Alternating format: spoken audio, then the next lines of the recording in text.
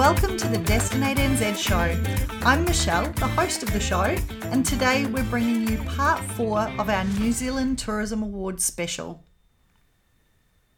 Well, hi everyone, and a very happy October to you all. Can you believe it? It's October already. I don't know where this year has gone, but I just want to send a very special shout out to our friends listening in from Auckland, and of course now the Waikato, who are still battling through level 3. And to those of you in other parts of the country, I hope your school holidays have got off to a good start and the locals are out in force supporting your businesses. Well, you may have noticed that Chambers isn't here today, but don't worry, she does join us for the interviews coming up shortly. But before we get into it, we've got a bit of housekeeping. We need to announce the winner of our Dark Sky Project Summit experience. Thank you to everyone who entered. It looks like there are quite a few of you heading down to the Mackenzie region for a holiday, and I will now draw the winner out of my little bowl here. So drum roll, please. And the winner is Tracy Foden. Congratulations. We know you'll love your summit experience at the Dark Sky Project. Enjoy that visit and drop us a line and let us know all about it. So now we also have the Dark River Adventures competition going, and this is especially for you. Yes, you. It's super easy. Just jump on our website, destinatenz.com/competitions and fill out the form to tell us your favourite episode of our podcast so far and why. We're loving hearing all of your reasons so far, but we know there's a lot more of you out there who haven't yet entered. And for those of you who've forgotten, the prize is a fun yak safari for 2, valued at $598 from our friends at Dark River Adventures. So who doesn't want to win that? What are you waiting for? Jump on the website now and let us know which is your favourite episode. It's easy. Okay, so back to the show. This week we're joined by 2 more amazing finalists, and we decided to stick with just 2 this week as their stories were so entertaining and interesting we didn't want to cut them short. So first up we have a finalist in the Marsh Tourism Industry Champion Award, Matt Stenton. Having led multiple youth entrepreneurial programs and contributing to various steering groups, boards and government boards in New Zealand, Matt brings an exciting and diverse set of experiences. Matt's motto is simple, done well, and he demonstrates this with his incredible ability to create simple solutions for complex problems. Combined with his cheeky personality and ability to get stuff done, he's a master of cutting through the BS to get to the heart of the matter. Matt is known for his extensive network and international tourism and hospitality connections. In 2011, he helped shape Virgin Australia New Zealand by introducing their new service design methodology and establishing new ways to train the aircrew. In late 2014, he was instrumental in delivering Gulfstream's 100th G650ER into service in New Zealand. Matt is currently the Program Director for Go With Tourism. And following on from Matt, we welcome Jeroen Jongejans from Dive to Takaka. They are finalists in the Westpac Resilience and Innovation Award. Jeroen is owner of Dive to Takaka, Perfect Day and Lodge 9, a marine adventure company based in Tutakaka, Northland, and heading out to the Poor Knights Islands, any activity in, on or under at the best little marine reserve on the planet. A strong focus on the blue economy, the marine environment, leaving Aotearoa a better place than we found it, and acting as great ancestors are the driving forces behind Jeroen and his business. These interviews are seriously good, so listen in until the end and please enjoy the show. And don't forget to leave us a 5-star rating wherever you listen in, and please share this with your colleagues and mates. Enjoy the show. Mā te wā. Okay, so it's fair to say that all of the guests that we have on the show are pretty special. But today we have a very special guest because it's an individual award, one of the finalists in the Marsh Tourism Industry Champion Award. Now, this award recognises an outstanding tourism professional who has been in the tourism industry workforce for more than 10 years. We're welcoming Matt Stenton from Go With Tourism. Kia ora, Matt. Welcome to the show. Kia ora, ladies. Kia ora. How are you going up there in level 3 Auckland? We're doing all right. We're playing our part, and we're using this time, the Go With Tourism team, to get on top of things to ensure that we're ready to go for that peak summer, which I'm just keeping positive for. Absolutely. Yeah, we've all got our fingers crossed for that, haven't we? So tell us a little bit about your career to date and where you started and how you got to where you are now. Yeah, I think it's funny that I wasn't going to go for this award, and then I sort of got convinced, and then I forgot about it. And then what happened was a couple of days before the team put the application in for the award, I actually got the application and started reading through it and actually started crying because my team had all individually written references about me and then had gone out to individual professionals in the industry.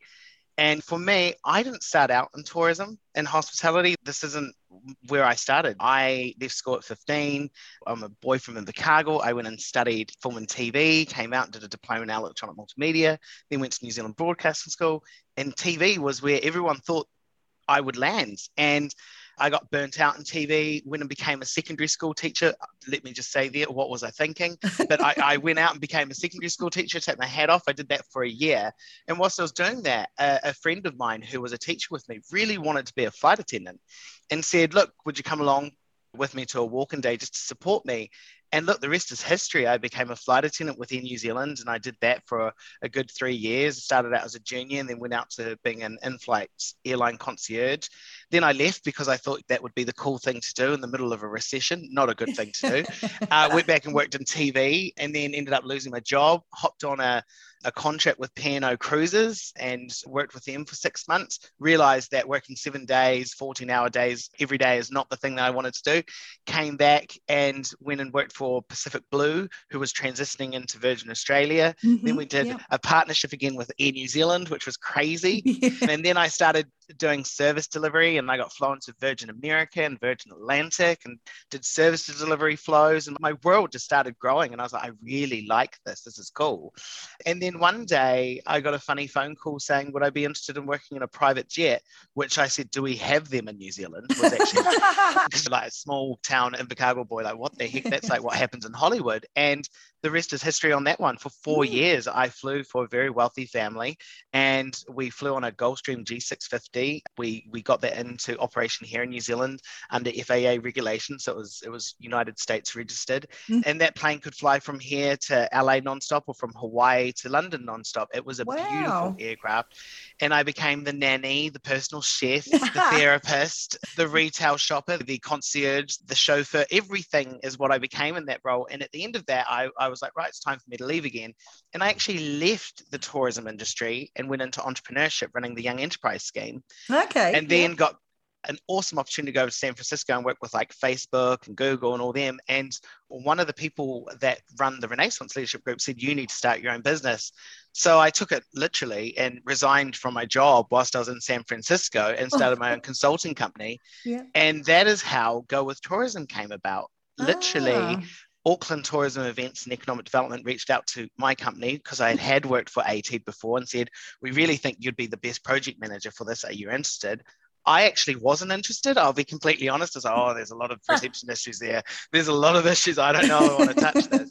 And between Steve Armitage and Pam Ford, they convinced me, and the rest is history. 3 months after taking that role, we launched Go With Tourism in 2019.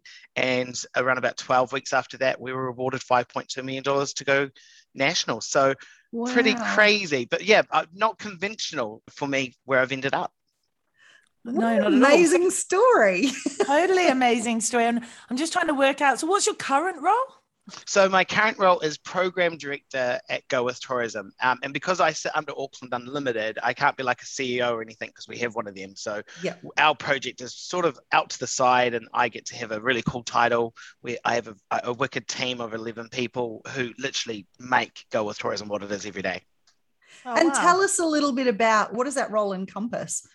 Yeah, so look, Go With Tourism is an initiative to build a better tourism hospitality workforce for New Zealand. And we do that through our online platform, which has like a Tinder for Tourism job connector. It has a job search hub. It has a Right Fit quiz. It has the World of Tourism. It has a knowledge hub. It has 3 key audiences, either is it young people, is it educator, or is it businesses? So we do that really, really well. And then my job is, and this is the way I always sort of explain it when I'm on stage or anything, is I'm the conductor and I have the most amazing musicians in the world and they are playing the best music, and all my job is to ensure that we are kept on time and that we are all on the same page, and that is my job. Mm-hmm.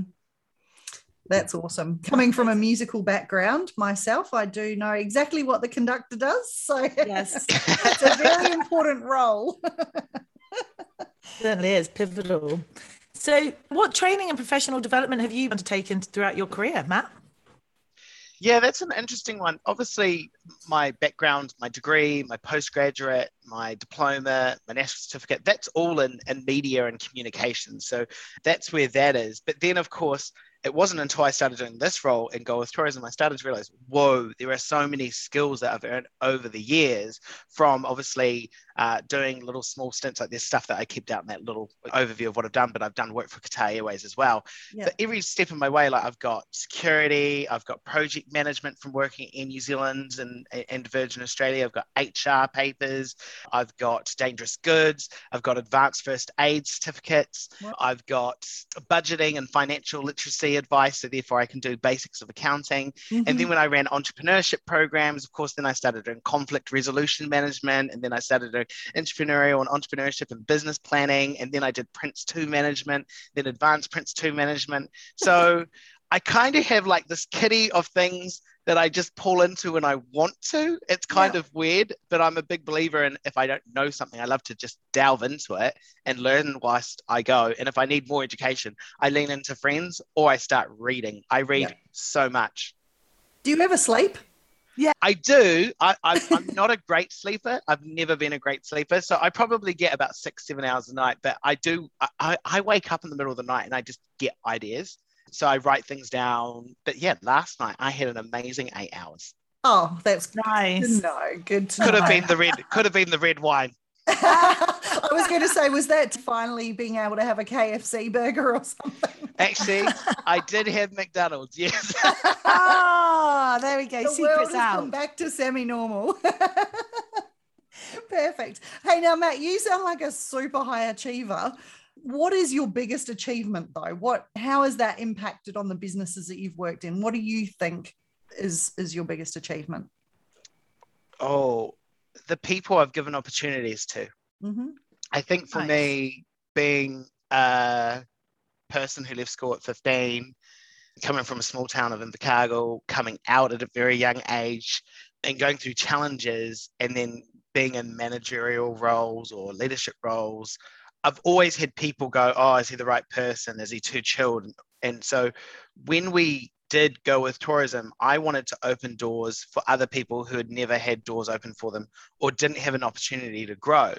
And my biggest opportunity, the biggest thing that I'm proud about is every single member of my team has stepped up to the challenge and beyond. My event producer was always an event coordinator and she was never going to get the opportunity to step up to an event producer, but I knew she could be so much more than that. So I grabbed her. My comms and marketing manager was always just an exec level, was never an opportunity to step up.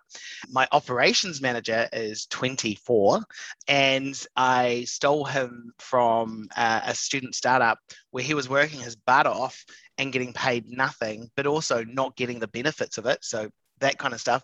All my regional coordinators who are incredible people who run our school programs, all taken from different things. So the people, but then the people we've helped, like there's incredible stories that Go With Tourism where we've just gone the extra mile because this industry deserves it. But actually we need people like our champions out there that just take people on a journey and make sure that they are landed, onboarded, and taken on a journey. And if something happens, that we navigate them to their next journey for them. Mm-hmm. Nice. And you talk about champions there, so nice flow on to the next question of what have you done to champion your sector in the wider tourism industry? I think that's a good question. Sometimes I feel like I'm not doing enough, which is kind of interesting. So I suppose like I'll preface that by I'm up against parents and caregivers every day who believe that their young person should not be exploring tourism or hospitality as a viable career or to even come into it and work into it. And then I'm up against the media who right now, and look, they have reasons to do it, have a negative light on what tourism and hospitality is offering or the position that we're in. Yeah. And so I champion every day staying a little bit positive for our industry. I champion every day that the future will be better and that we will be more resilient and we will be more prepared. I champion that the young people that is currently in secondary school should have the opportunity to do it as an achievement standard, not a unit standard. It does need to be recognized as a university entrance. I champion that our unions and associations all need to have a unified voice because they don't right now. And I champion that there are so many more opportunities within our industry across the 9 sectors than there are in any other industry. And you can move so quickly. However, what we've got to do is ensure that our businesses are onboarding, upskilling, reskilling, reinvesting, and paying correctly to ensure that we retain our talent for the future. Oh, yes. Hallelujah. Wow. Can I just say, Matt, thank you. Yes. It's great to know that you're out there doing this because I've had a 25 plus year career in tourism and it wasn't something that I thought I would ever do. I kind of fell into tourism and we've talked about that on previous episodes. And Lisa's a little bit the same but we love it. We love this industry and it isn't just about low minimum wage, low productivity that the media likes to talk about. We've all had really fruitful careers, really amazing experiences. And I think the knowledge and the skills that you learn while you're in the tourism industry, I would struggle to name another industry that would even come close. Great. And I think the one thing we've got to be really realistic about, and I think sometimes our universities and private training establishments, it's not that they mean to do it, they're wanting to sell the world of what is next. Yep. But let's be really realistic. We all start off somewhere. And I didn't start off as a program director. You know, I started out as Matt Stenton working at Woolworths on $6.72. You always remember your first pay. But we all started somewhere. And in my journey, I've gone from incredible salaries to taking pay cuts because actually the opportunity is more than actually what is paying. A lot of people think that when I worked on the private jet, it was a lot of money. I will be completely honest. It was $45,000 a year. Yeah. But $45,000 a year, and I spent 9 months out in New Zealand, and I traveled the world, and I stayed in places you would only ever imagine. I felt like a bloody celebrity at times, and I got to meet some pretty cool people like Oprah Winfrey. So to be honest, 45K to get to have that little moment where I can say that, totally happy. Yeah. And that is true. Like that's definitely something I've considered in my career path is opportunity over salary. And also because like we talked with Lauren as well, that sometimes when you want to grow your career, you have to move towns or cities and that can be big decisions to make. And some people don't want to do that. So yeah, trying to compare yourself, it was the conversation we were having there. But yeah, it's true. You don't necessarily need to take the top paying job to have the most amazing job. And you know, Loz is an amazing experience, great friend of mine. We actually worked at AT together when I was running the entrepreneurship program, and I saw her go through that time and change, and look at where that incredible Wahine is now. Like getting to see her this year at Trends, I was in awe of everything she has become and she is doing and she is championing. She is amazing. Yeah, she certainly is. So, Matt, what's your leadership style and how do you think you've evolved as a leader over time? Oh, good question. So I've had a lot of bad managers, especially in TV. And so I always never wanted to be that.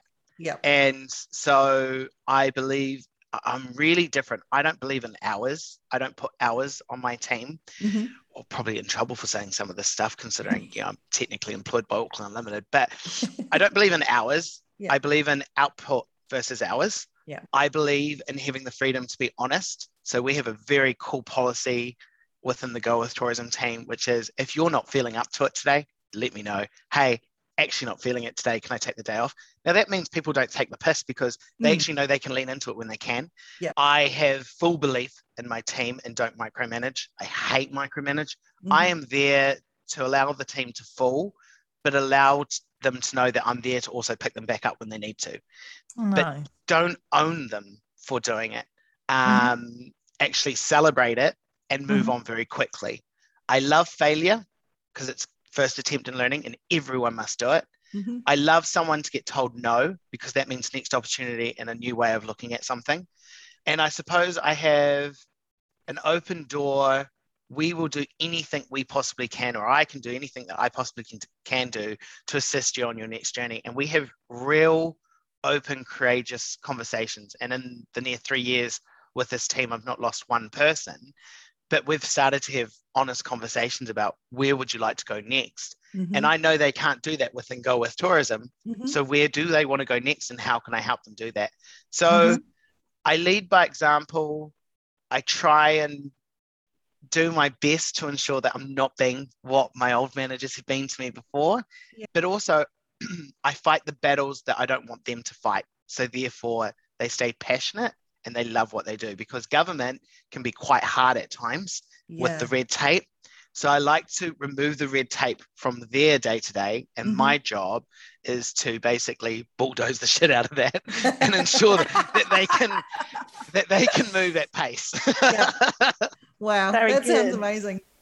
It's incredible how much we learn from bad managers, isn't it? Yeah, so I'm dyslexic and have parts of my brain and how I think are dyspraxic. So basically, everything that I've ever done in my life has always been a little bit of a challenge, and they never picked up on it until my degree. I think very differently. I work very fast. I'm a get shit done. I like to simplify real big things that like those academics love to use as jargon. So I'll be like, oh, so you just actually mean this. That's kind of what I like to do, not dumbing it down, but I believe if everyone's on the same page, which is simple done well, then we all can move at great pace. But if we overcomplicate it, we use big words and we do all of that stuff, which my dyslexia just absolutely hates, then we find ourselves in this world where people go, oh, well, maybe I can't do that with that. Everyone can do something. Everyone can learn something. Let's guide them the right way. Wow. And do you have any advice to the young leaders coming up and through the industry now? I do. It's not going to be easy this next 12 to 24 months. However, what I mean by easy is you're not just going to come in and you're not going to move up as quickly as you would have prior to COVID or before COVID. And now that we're coming into the after distancing world of 2022, hopefully, there are opportunities that are going to present themselves. There are going to be many of them. Loyalty is something that tourism and hospitality operators really, really want. And I know as a Gen Z generation and as this new generation alpha coming through, you want to move around because it pays more. But find the best fit for you and the best fit that's going to guide you in your journey to where you want to go next. Because jumping around may not be the best thing for you. Brilliant advice. Yeah. Hey, now, Matt, just before we finish up, a little birdie has told us that you're finishing up with Go Tourism at the end of this year. Are you able to tell us what you'll be doing next?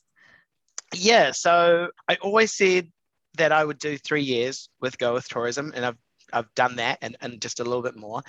And if you ever look at my CV, it's very similar. I sort of stay in a spot for about 3 years. My main reason is I call it like the Labrador.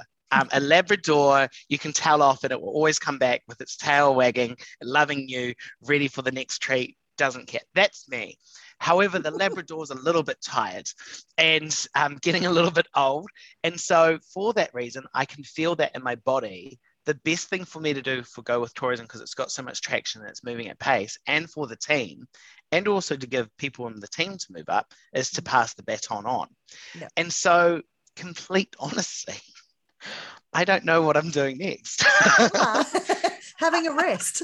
And I kind of like that. Do I start a new business?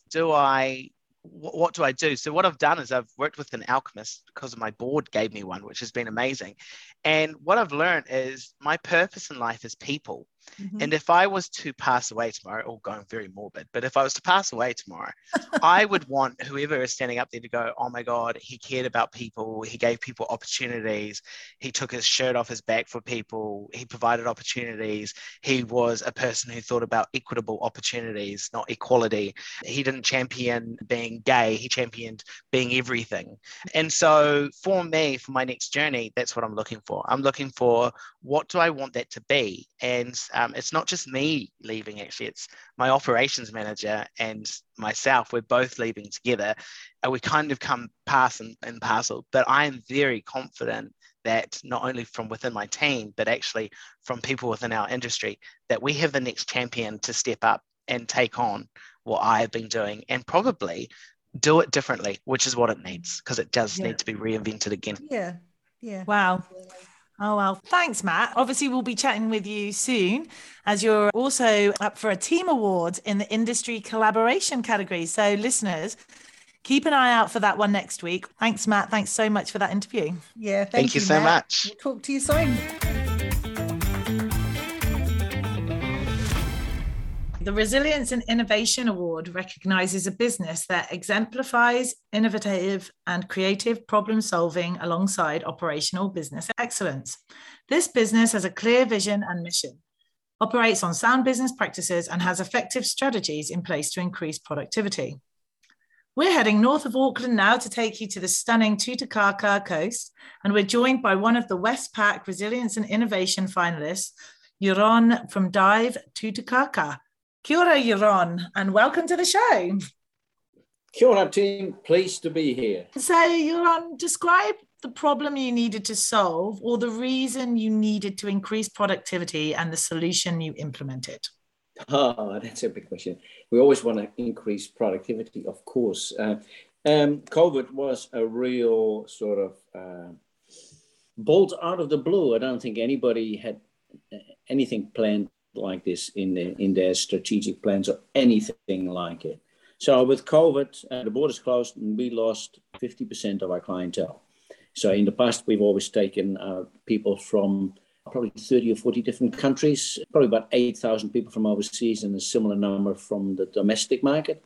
And that just overnight, more or less, dried up. I say more or less because there were a number of people that couldn't get back for a while, so they still hang around, and that actually was good. But this particular winter, there is nobody from overseas, so it's all domestic. As you know, within the tourism market, we've always been trying to sort of deal with seasonality, and then we had all these strategies nationwide to sort of build the shoulder seasons, have specific marketing strategies to sort of make sure that the summer was actually extended and on both sides, so that winter period was a very short period. Well, what happened after COVID is we have seasonality on steroids. And so we have got a summer season, bang, yeah, we have a whole lot of staff. And then it is winter and no more clients. Last year with the little lockups we had, it was all new to us.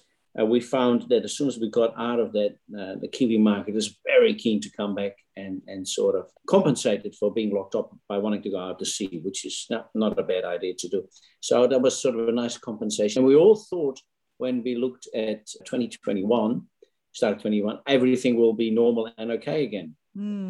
However, Delta arrived around the corner and whack, bang, ain't seen nothing yet. And so for us in Northland, what happens is when Auckland catches a cold, we are sick in bed because there's nobody's coming north. They can't come north. We're on an island, the Pacific Island, which is not bad, but it's not very good for productivity and things like that.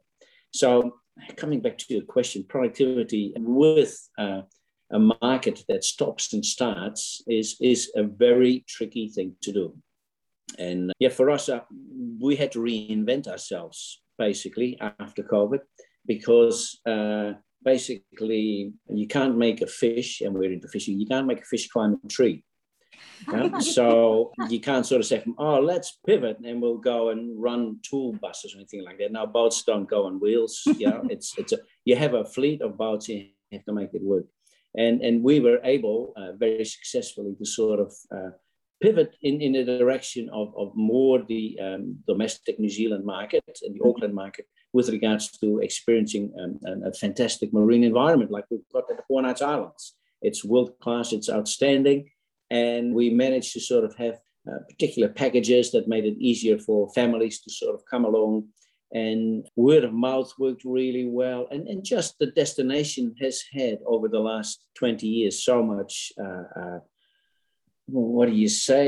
awareness put to it. And on top of that, and that's a negative and a positive, but the difference between the marine life at the Four Knights Islands Marine Reserve and what you find on our coast has increased because we are depleting our ocean and we're overfishing it and we're killing it off. And therefore, when we have a spot where you see some fish, people say, oh, fantastic. Mm-hmm. And so it makes the attraction more attractive. But actually, I would have seen it that the whole marine environment would increase in population of fish and diversity, but we're going in the wrong direction. Mm. I don't think I've answered any of your questions. I just start raving, but that's okay. In terms of your community support, how did you go about getting them all on board? Well, everybody's in the same waka, Yep. So everybody realised that, and a lot of Kiwis sort of.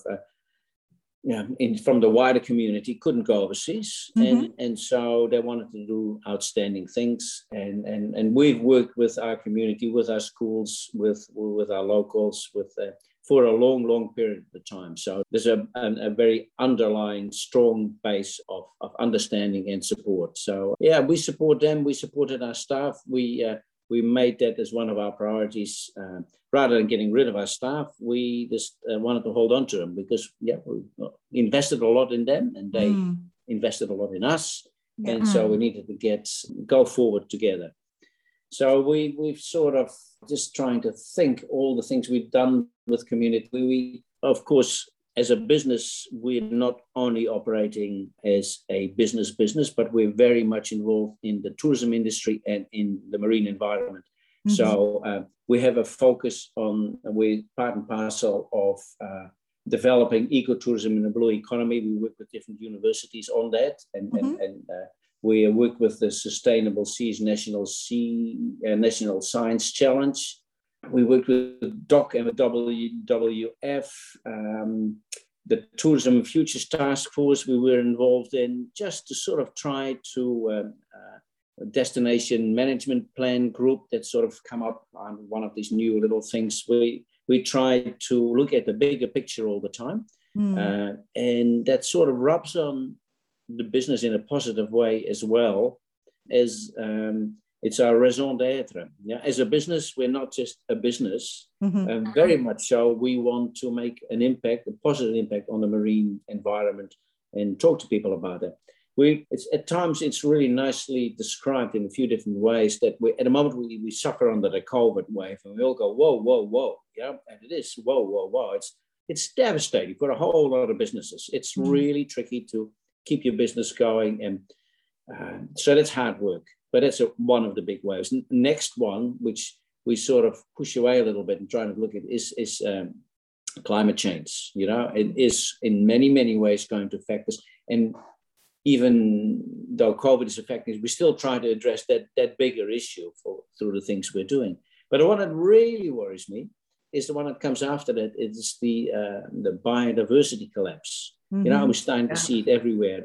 And as divers, we are the eyes of people underwater. And so we have seen the decline, and it is shocking. And in so many ways, that worries us, but it also motivates us in our business. And what is our raison d'etre?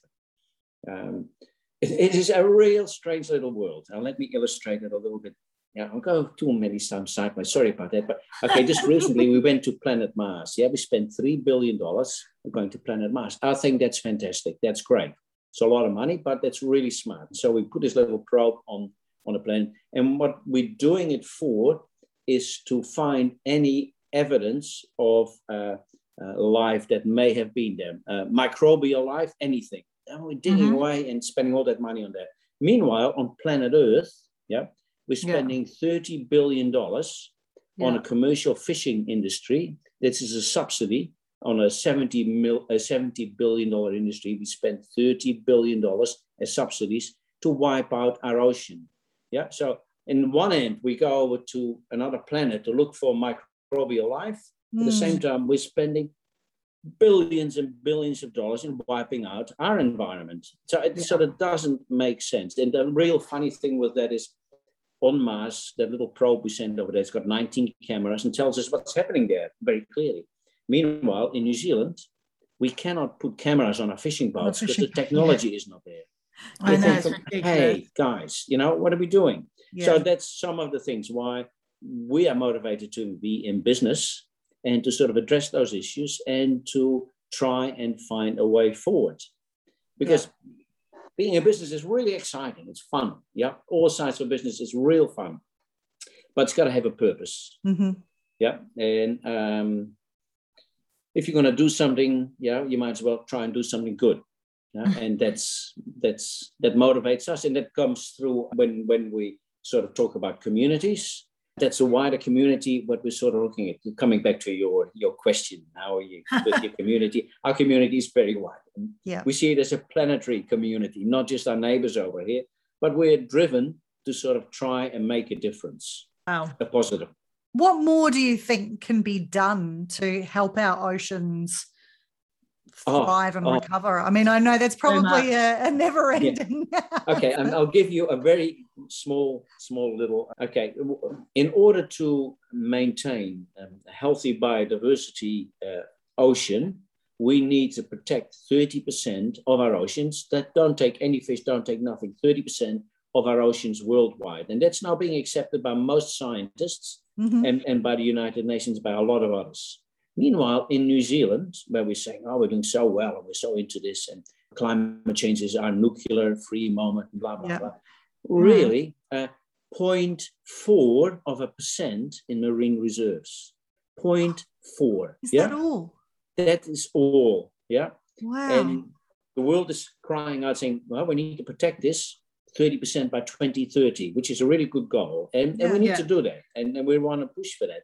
But New Zealand is lagging behind so badly, and the fishing practices we have are not very good with bottom trawling and all that kind of stuff. So what do we need to do? We need to get a whole lot more protection. And that benefits the biodiversity, it benefits the planet, it benefits the fish life. We'll be able to live far more healthy, and it benefits tourism in a big way. Now people want to come out and see something, do something, explore this planet, not go over to in a little probe to Mars and try to find some microbial life. We've got plenty of life over here, which is really, really fantastic.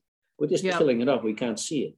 If we were doing what we're doing in the ocean, if we were doing it on land and destroying whole loads of bush and stuff like that, people would say, you can't do that. But because it's happening underwater, people don't know.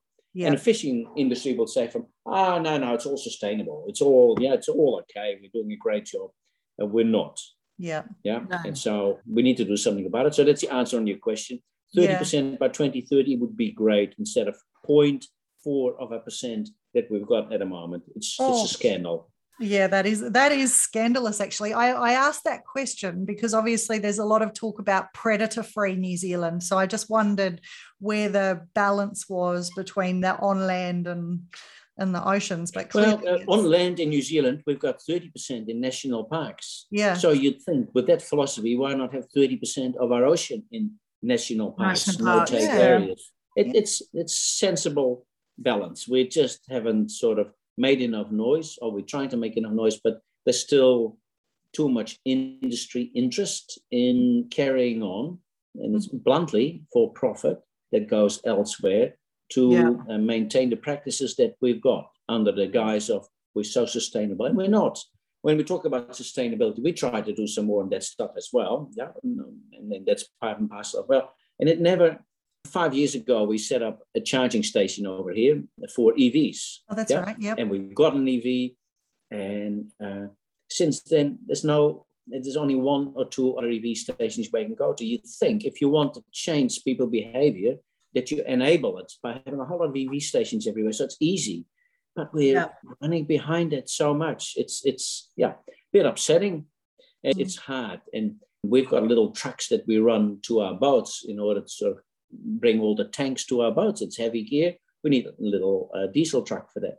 I was trying to get a little electric sort of vehicle to do that kind of stuff, but it's not allowed to drive on the road, because it hasn't got the right kind of things. It only has to cross the road here and back. It's not that far away, but the enablement is not there within New Zealand. We do the talk, but we haven't really made it easier for business to sort of say, okay, we adapt to that. We can do all that, and we should.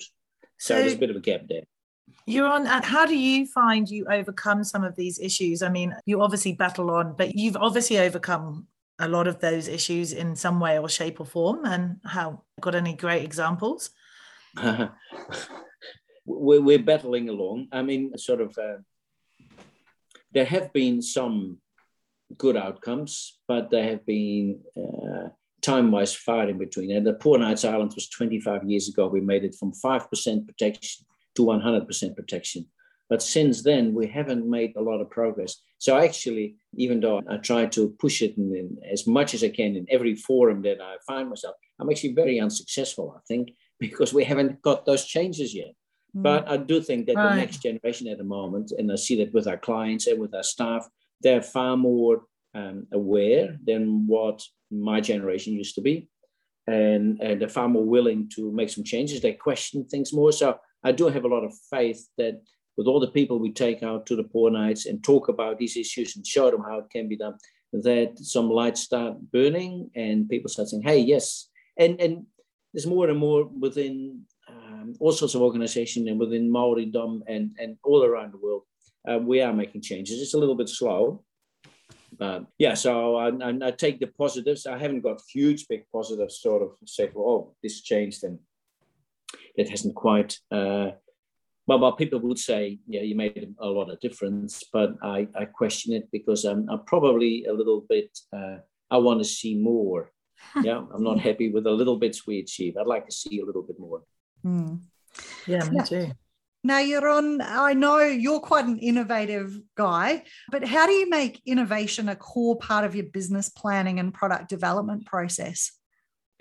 Look, yeah. It's sort of being open to new ideas. Kate, my partner, will tell you that I never stop looking at, and it drives her around the bend sometimes, but I see, for example, I see a boat and I think, okay, how can I make it work? What kind of product could I put around it? What would be the market? How could I, and that's probably in some ways a genetic defect that you sort of look at what is around you all the time. We all have different sort of strengths. I'm not a person that can sit down with a lot of detail and fill in all the little gaps and cross all the T's and dot all the I's. I'm sort of looking at big picture stuff all the time.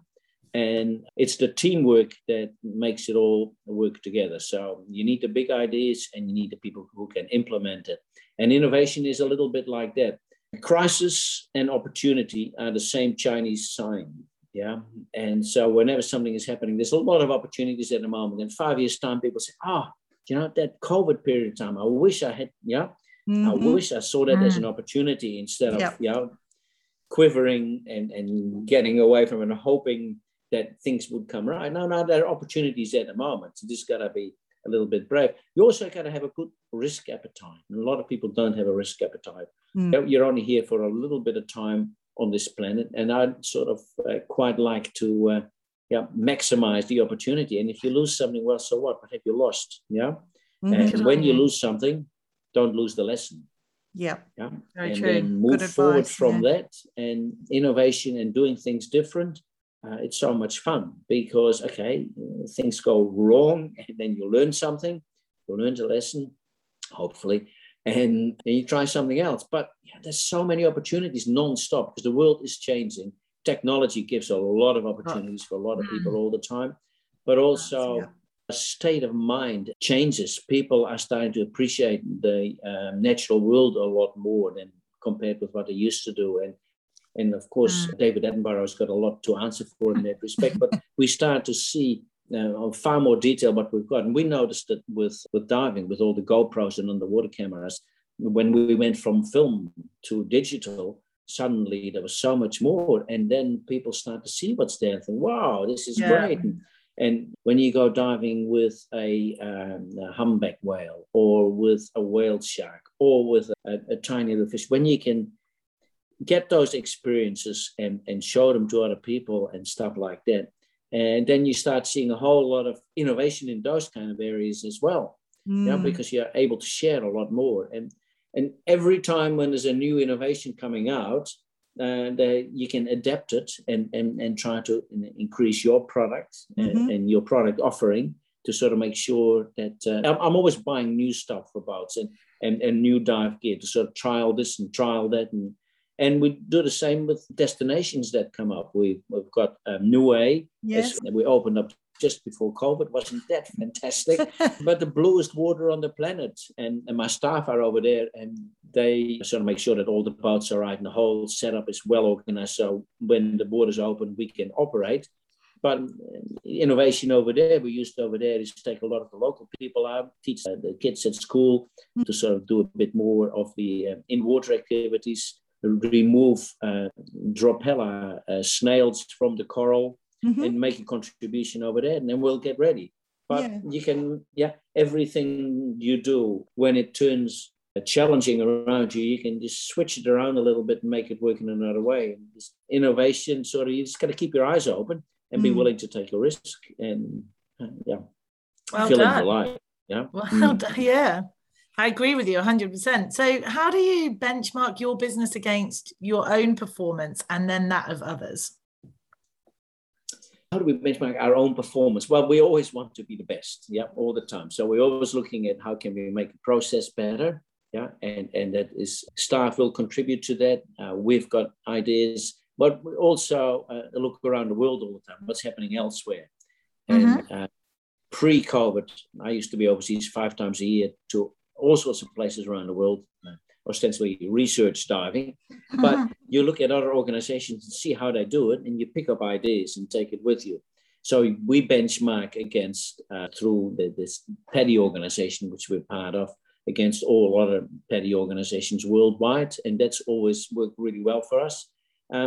We are, in some ways you could say, competitive. We want to be the best. We want to deliver. We always say we've got a world-class environment where we go to. We want to give people a world-class environment to go with that. Right. So we've benchmarked in the past quite a bit with Australia, the Great Barrier Reef, but I think we sort of, you got to keep on looking elsewhere, because in New Zealand, we haven't got a lot of other companies and organizations within our field that where we are at, but it doesn't mean that we slack down, but you've got to look further afield. Staff as well, we try to enrich people more and more and give them opportunities to develop further. Like, again, what we did in Niue, we've got an ex-staff member who's got a shareholding in the business over there, and he can help grow it for himself and for us. Yes, if you sit down and don't innovate and don't benchmark and don't try to get better, you stand still and go backwards. Yeah. And probably once you start seeing that, you got to think of, well, what else do I want to do, really? But as long as you can be enthusiastic and positive about the things you do and the achievements you make and try to make, then it flows naturally. Yeah. I'm hearing innovation and risk here. That's what I'm hearing. Yeah. Yes, and positivity and optimism. Optimism, you need optimism, because otherwise we get too depressed. And I think we're heading in the right direction. I mean, whenever you come up with a solution, other people will question it and say there's another one, but everybody makes their choices. But we are moving forward, and it's a bit frustrating, this whole COVID thing, but I understand where we're going, and the vaccination strategy is a very good one, I think, and hopefully that will result in opening up and getting a bit of trade going in, particularly the tourism and hospitality industry have been Well, I mean, Michelle, you know, as a tourism industry, we were the largest export earner in New Zealand. Absolutely. We were motoring, Yep. and suddenly we're no longer visible. And Yep.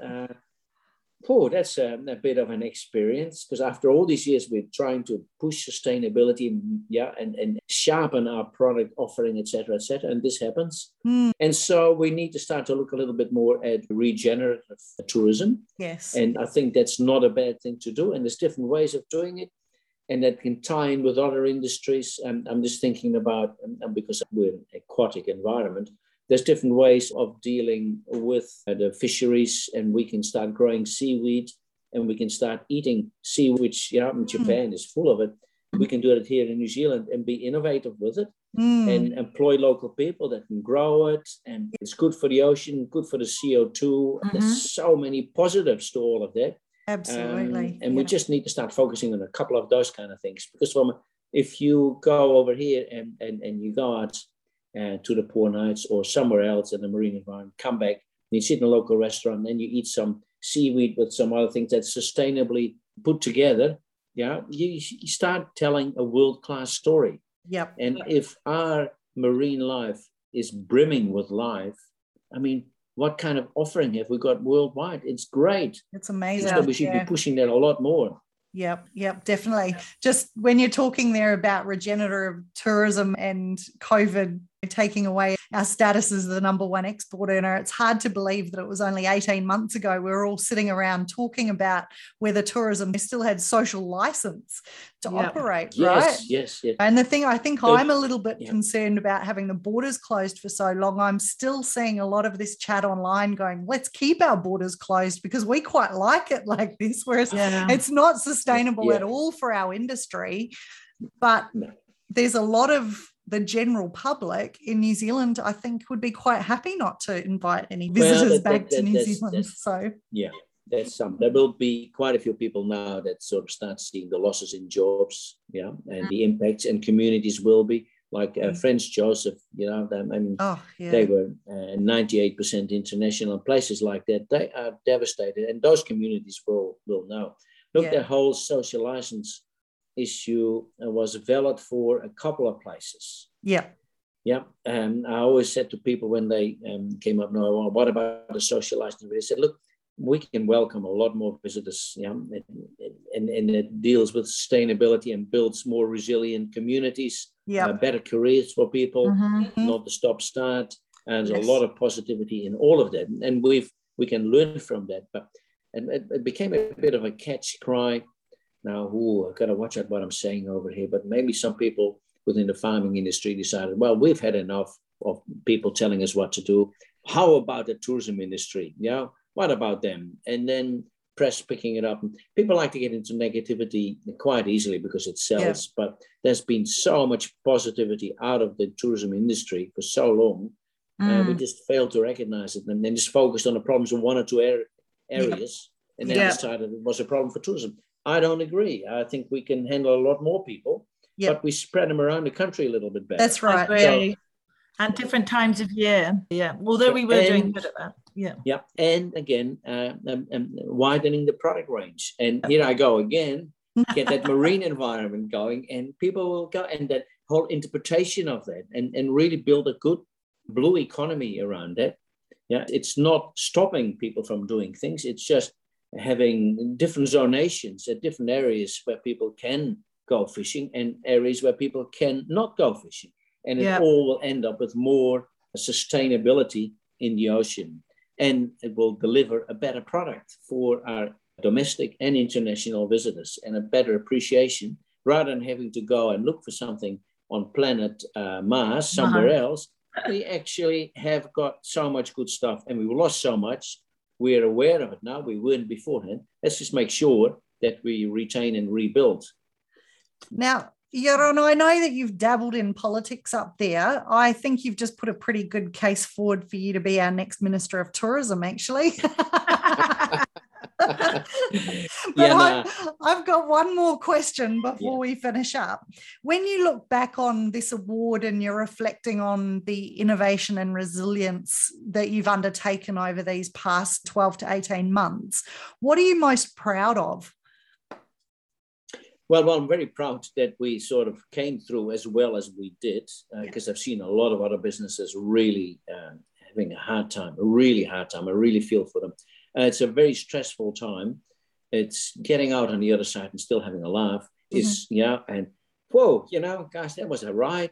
And understanding that we've been very fortunate and we have a market close by and we managed to sort of adjust a little bit to that market and do reasonably okay.